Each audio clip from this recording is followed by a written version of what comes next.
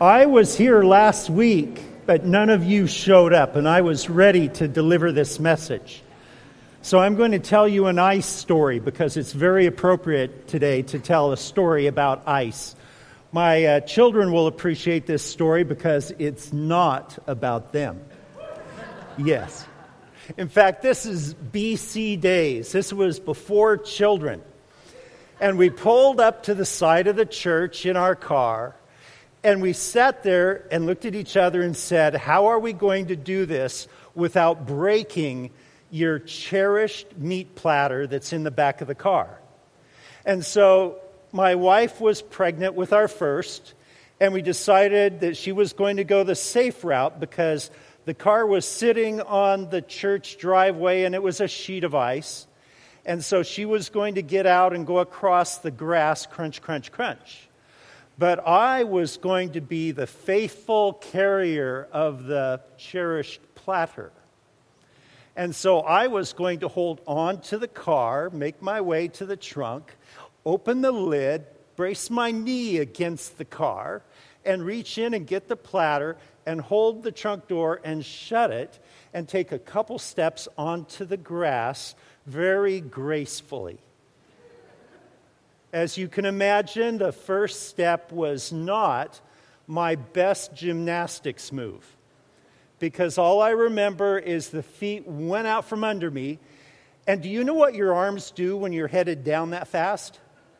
You're reaching out for something, and all I remember is I reached out this way with the platter and slammed it against the ice-covered, and dozens of pieces of that cherished platter scattered across the lawn. It's good to be prepared even if things don't go the way you like, and even if the resulting emotions are not pleasant. It's good to be ready. It's good to be prepared. Some of you are not planners. Some of you just go by the seat of your pants. You don't plan at all. Others of you pull out a notebook and you diagram the plan and share it with your spouse. How do you handle change? How do you handle a crisis? How do you handle disappointment and the unexpected? Some of you love it, some of you don't. And so today's passage is designed to help us get ready for change. Last time you heard a message from Luke, Pastor Bill highlighted for you a timeline in Luke chapter 21, verses 7 through 28. Actually, several messages through those sets of verses. And it told you all kinds of amazing things that would happen in history, starting with the Gentiles coming in and taking down Jerusalem and the temple. And then it talked about some violent things that would take place and some catastrophic disasters that would take place, and even persecution of people who were religious, taking them in before judges and courts and all kinds of negativity. And what you sensed is that within Luke 21 is this dynamic battle between good and evil, between God, who is doing great things, and between Satan, who is bringing on counterfeits and opposition and resistance to God and believers in the world. There is this great battle that's going on, and the playing field is this world, and you're on it. And being prepared for the coming of Jesus helps you to focus on how to respond to the change and the crisis and the emotions that you face when things are not the way you would like it to be. Many times things are not stable, but this is what we're excited and looking forward to. Then they will see the Son of Man coming in a cloud with power and great glory. But when these things begin to take place, straighten up and lift your heads, because your redemption draws nigh. That you're getting excited about the coming of Jesus Christ. But you live in a world where that excitement is limited to the church sphere and the Christians that you associate with out in the community. Otherwise, you don't feel or hear about this excitement. This is something that a believer in Christ looks forward to. And therefore, that helps you live in this world ready for His coming and ready to respond to the change. Today, we look at 3 ways to get ready for the change, being prepared for Jesus' coming. You're in part of that human history that this passage is talking about. How are you going to respond to the changes that you experience socially, financially, geographically, safety, and otherwise? So we look at these 3 ways to be prepared. The first thing is to simply know that the kingdom of God is near to you right now. You know, we usually talk about this kind of like you do at seminary. The Bible talks about it, we hear it, we affirm it, we believe it, we nod, and then we go home. But I noticed that this passage is God's trying to get through to you and me. It was kind of fun to experience it. He's trying to say, I want you to personally know that His kingdom is near to you now, at this time in human history, the time that you've been placed on this earth. And so in Luke 21, starting in verse 29, He tells them the parable of the deciduous trees. And you're going, I've never heard of a parable called the deciduous trees. Usually they call it the parable of the fig tree. But when I read this passage, the fig tree is just one of many trees. And so we read, He told them this parable, behold, the fig tree and all the trees. As soon as they put forth leaves, that is, they bloom, they bud, and the leaves are forming, you see it, and you know for yourselves that summer is now near.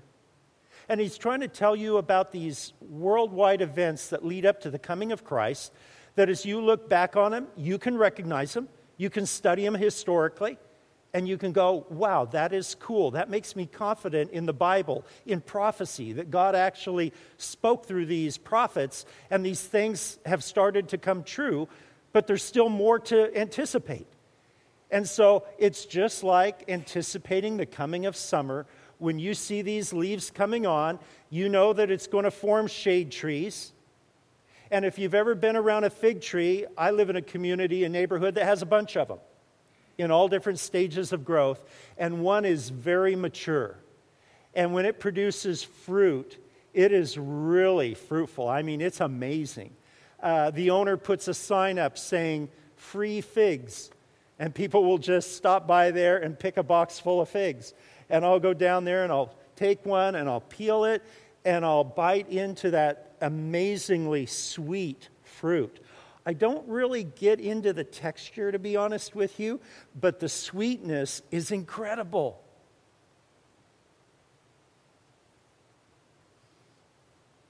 And He's trying to help you see that the kingdom of God is impacting you. It's near you, and He's trying to speak to you. And He's trying to say that when you see these things happen on this timeline in Luke 21, you recognize that the kingdom of God is near, and it's near to you. And it makes a difference in your life and how you think about your purpose and meaning in life. We oftentimes think of a kingdom as a White House or a palace, and we think of guards, and we think of military, and we think of power, and we think of machine guns and bombs and all kinds of equipment that's used as part of a kingdom that shows power and does its thing. But this is a different kind of kingdom than that power. This is a kingdom, quite frankly, that when He said to them, I must preach the kingdom of God to the other cities, for I was sent for this purpose, is a kingdom that talks to you about a message. It's speaking to your mind about your value system, your life, how you live, and what's What's important to you? What's your purpose and meaning in life? And while Jesus was on earth, earlier in the Gospel of Luke, it records that he said, I've got to go out and share this message with people. And it's amazing how that message affects people. When you share it with your friends or your coworkers, and they pay attention to it and they start thinking about it and assessing it, it speaks to their mind. It starts to capture their imagination. They start asking questions. They start to come to church or read their Bible, and their attitude starts to shift because now it's gone from here into their heart. And very soon after that, you start hearing about how this heart change that's going on and how they're thinking differently about the world and their worldview and the purpose and meaning of their lives. This is a message that transforms people from the inside out. And if you've ever wondered why your outside focus isn't satisfying your inside heart desires, is because you need the message of the King of Kings and Lord of Lords in your mind in order to make the shift from being an outward, external performer to becoming a lover of God in your heart.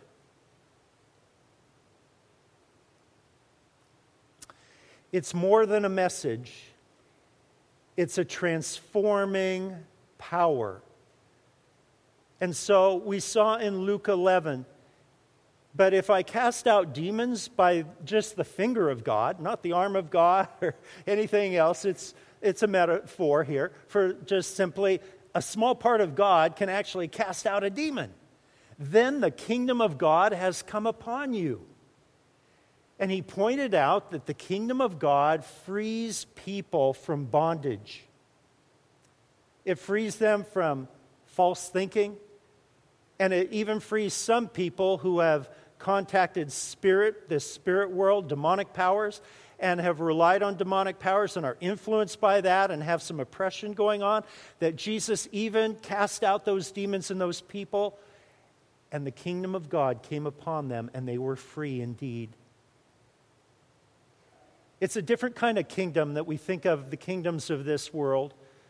And he wants to encourage you with the kind of king, the kind of ruler he is of his kingdom. Truly I say to you, this generation will not pass away until all things take place. Well, where's the encouragement here? He's saying that this generation he's speaking of, and we'll define that soon. Pastor Bill did it a couple weeks ago for you. We'll review it. Will not pass away until all things take place.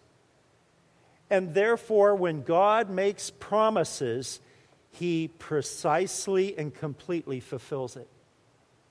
So when you read your Bible, when you read the promises in there, when you read this prophetic timeline in Luke 21, it's saying that everything will be precisely and completely fulfilled. And some of it already has. And some of it is yet to come. And you're in this timeline. The generation he's speaking of is not what is sometimes thought of as one person's lifespan. Sometimes it's viewed as around 40 years. But we read earlier, a few verses earlier, where Jesus said, Jerusalem will be trampled underfoot by the Gentiles until the times of the Gentiles are fulfilled. This is talking about the Gentiles, you and I, coming into God's kingdom through this church structure that he designed, becoming believers, and that millions of people of all different nationalities and races would come to believe. This is the times of the Gentiles, and they're being fulfilled. You're part of it. And so it's not a generation of a lifetime. It's a generation of an age where a people, all Gentiles, are invited into this amazing church that God has designed. He encourages you with a second thing about this kingdom that's so near. He says, heaven and earth will pass away, but my words will not pass away. And now he's encouraging us by telling us, when you read the Word of God, when you listen to the Word of God, it's permanent. It's good for the past generation that has passed away. It's good for you right here and now, and it will be for your great-grandchildren in the future. It will still be the same Word, and you can read it, and you can live it, and it will work in your life. It's not like some politician getting up and trying to buy your vote, and then they don't do what they say. This King of Kings and Lord of Lords, keeps His words, and His words are always happening and sustainable for you and the next generation. And so know that this kingdom of God, you're part of it by faith in Christ. And you get to experience this confidence in His word, in His promises, that He will fulfill them completely and that they'll always be relevant and valuable for your life application. So when change comes, the one thing that doesn't, actually two things that don't change, is Jesus and His Word. You can live on it, you can bank on it, and it will transform you.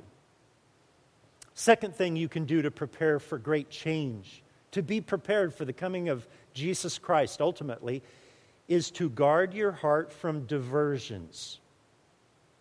Isn't it interesting that He wants you to know something positive, and next He warns you about something negative that you could go sideways on God with? And so He's trying to point out how we can get distracted and diverted and actually substitute something for our reliance on God on a daily basis. And the result is something not healthy. He highlights some of these things by prefacing it with, be on your guard. And there's the Greek word for protecting something and preserving something. Your life, your spiritual life, how you think, how you're feeling, is valuable and it's worth guarding. And when the Greek talks about a person's heart, it's talking about the inner person that we were referring to a few minutes ago.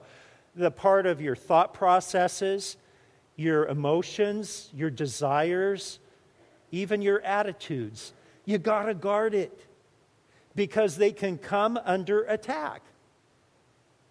And you're sitting there thinking, that happened to me.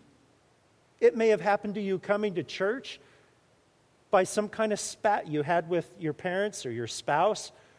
It may have been something this week that took place that just kind of blew you away and you go, what was that? What happened?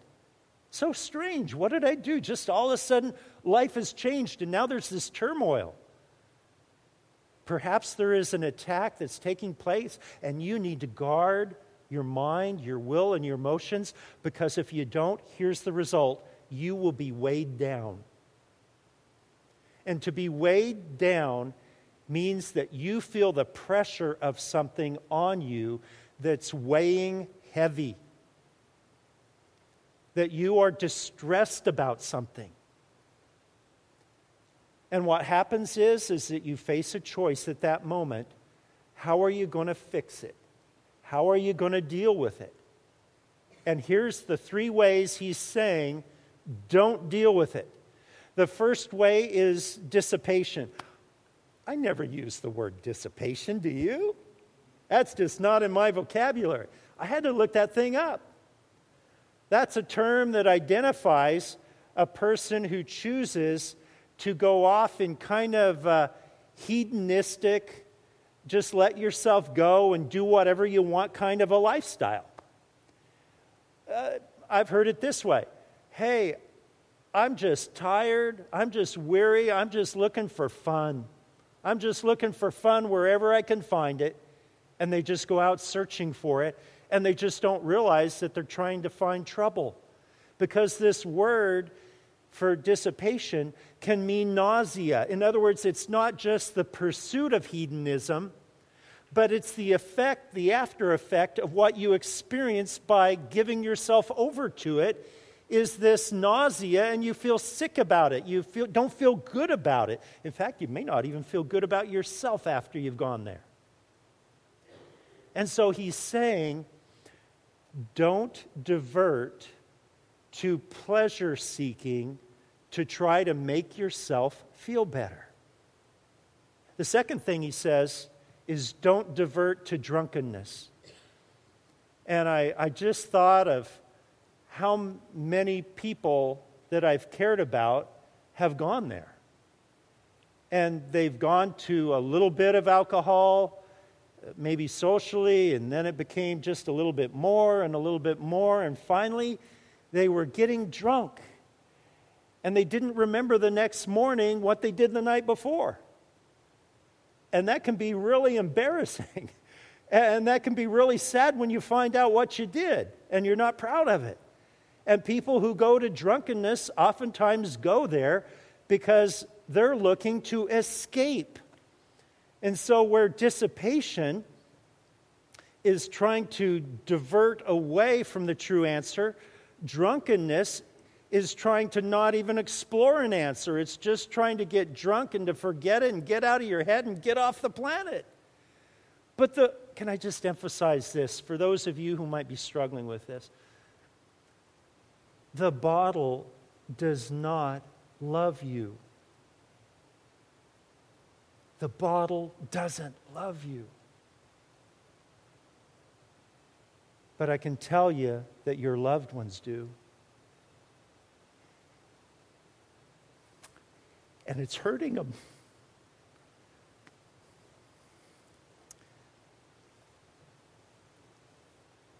Very few people haven't felt the pain of a loved one who's gone there, this place.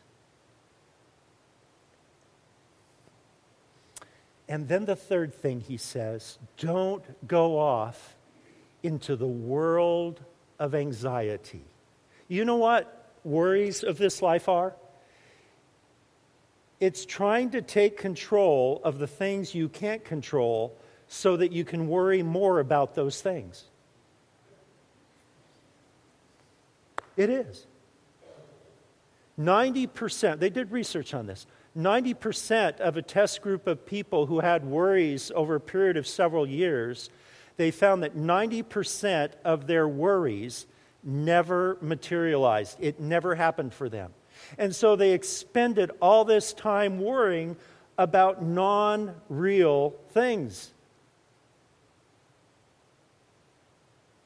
And so Jesus is warning us about going to these three apparent solutions that really, when you come to your senses, when you wake up the next morning, when you suddenly get tired of worrying about stuff that you can't control, he's saying they don't solve anything for you.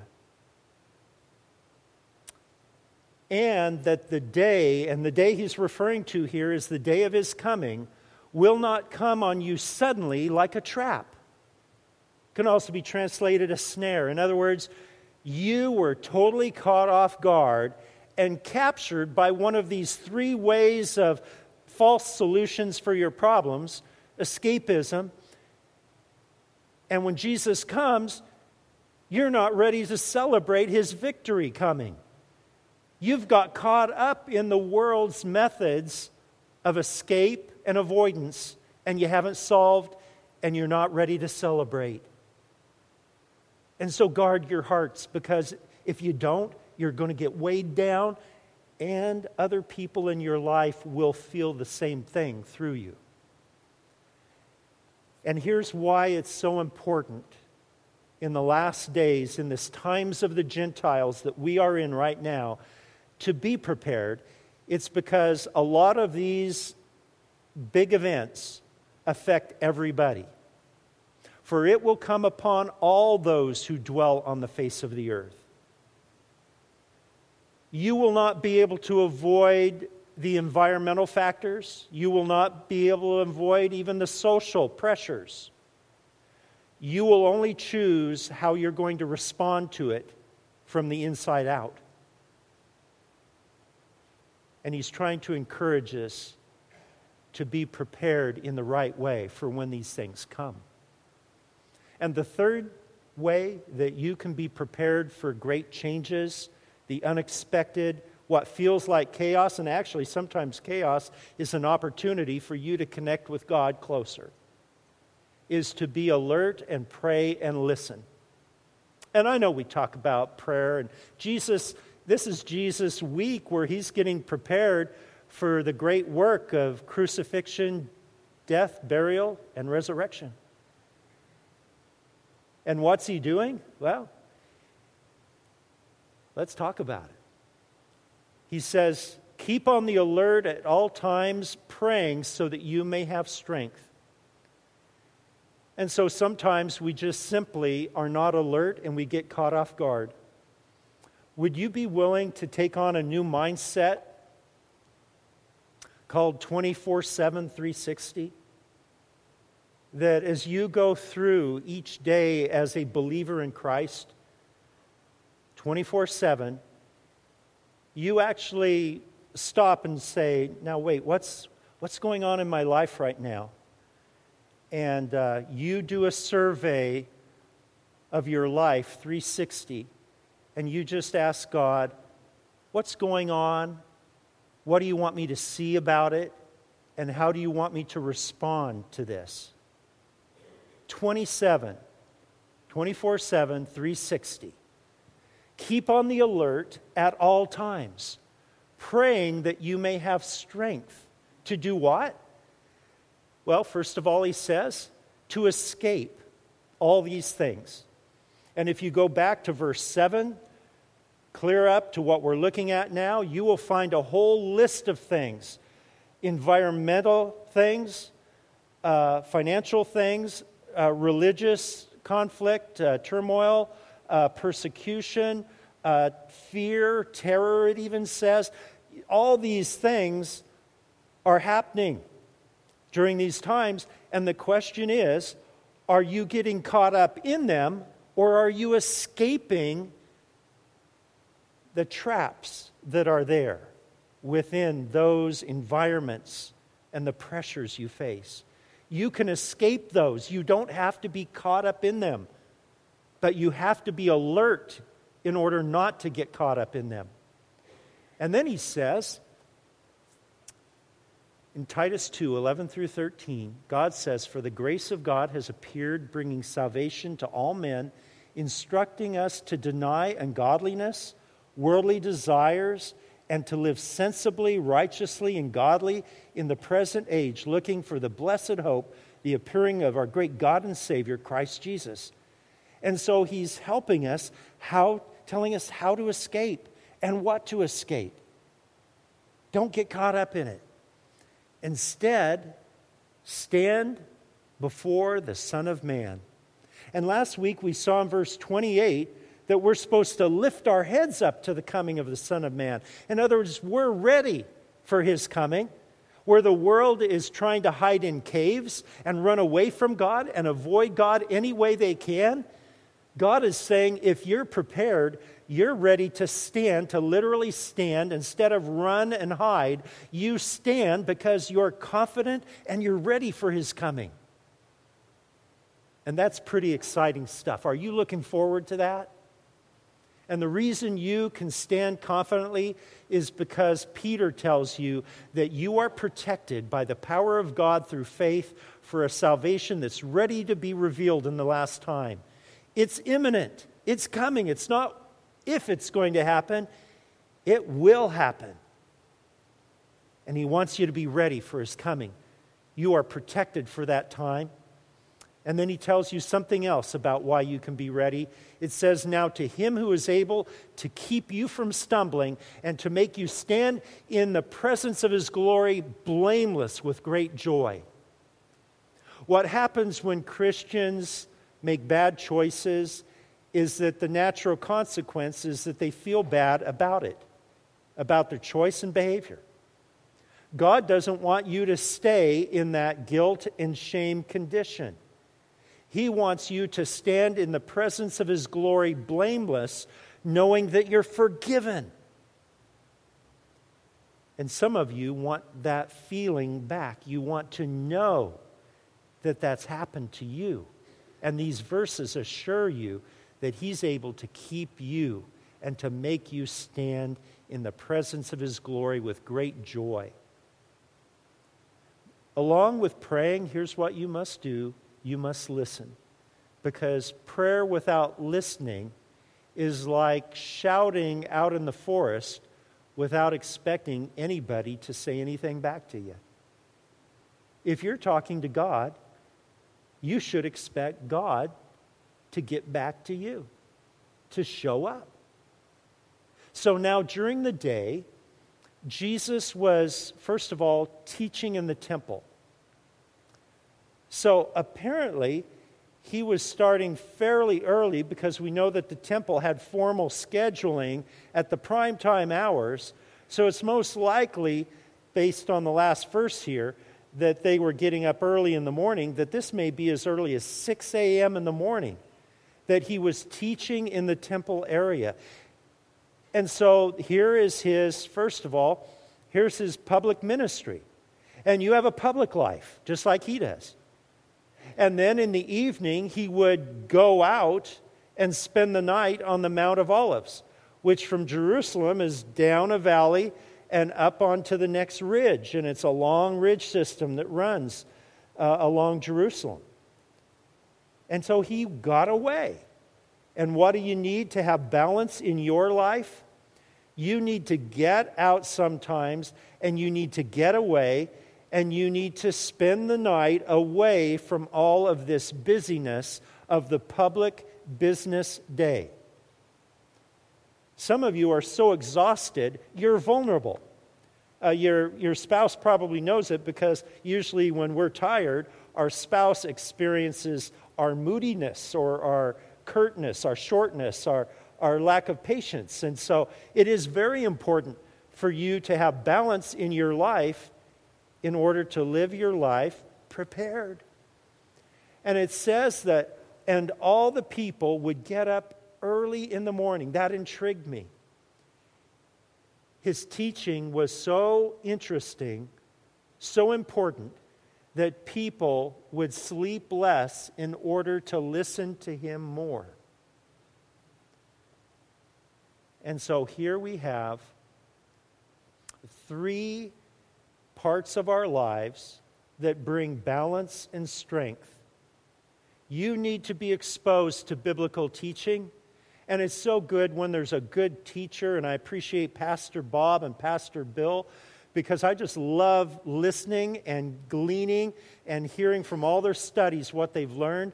And it helps me connect the dots, to learn a lot, to be different, to know what God is saying in that word. And so you need exposure to good biblical teaching, but you need some rest. You need some getting out and getting away and spending some time maybe just praying, or maybe just resting, or going fishing, or taking your Bible out in the woods, wherever you need to go to have a private time so that you could get rejuvenated.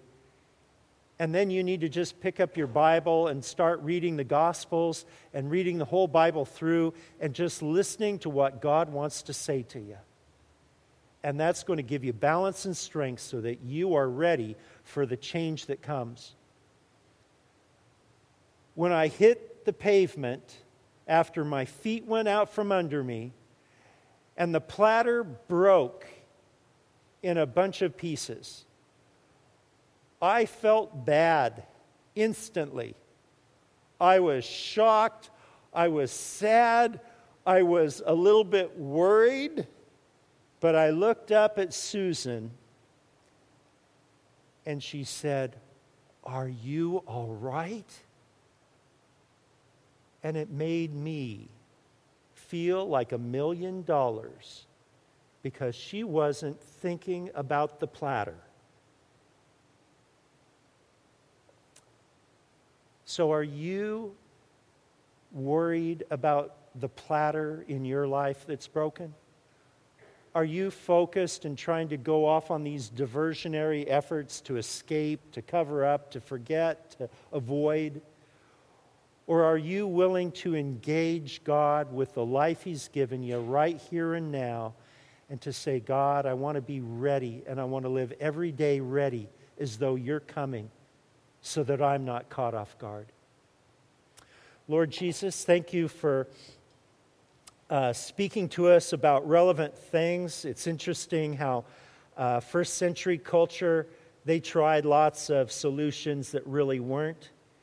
And now we come to you and ask that you would be our solution, that we would look forward to your coming and live each day ready as though you're coming today, and to be excited about walking with you, being the King of our kingdom, and that we are encountering you on a daily basis in a personal way, both through our experiences and through prayer and through reading the Word and experiencing the difference you make. In Jesus' name, amen.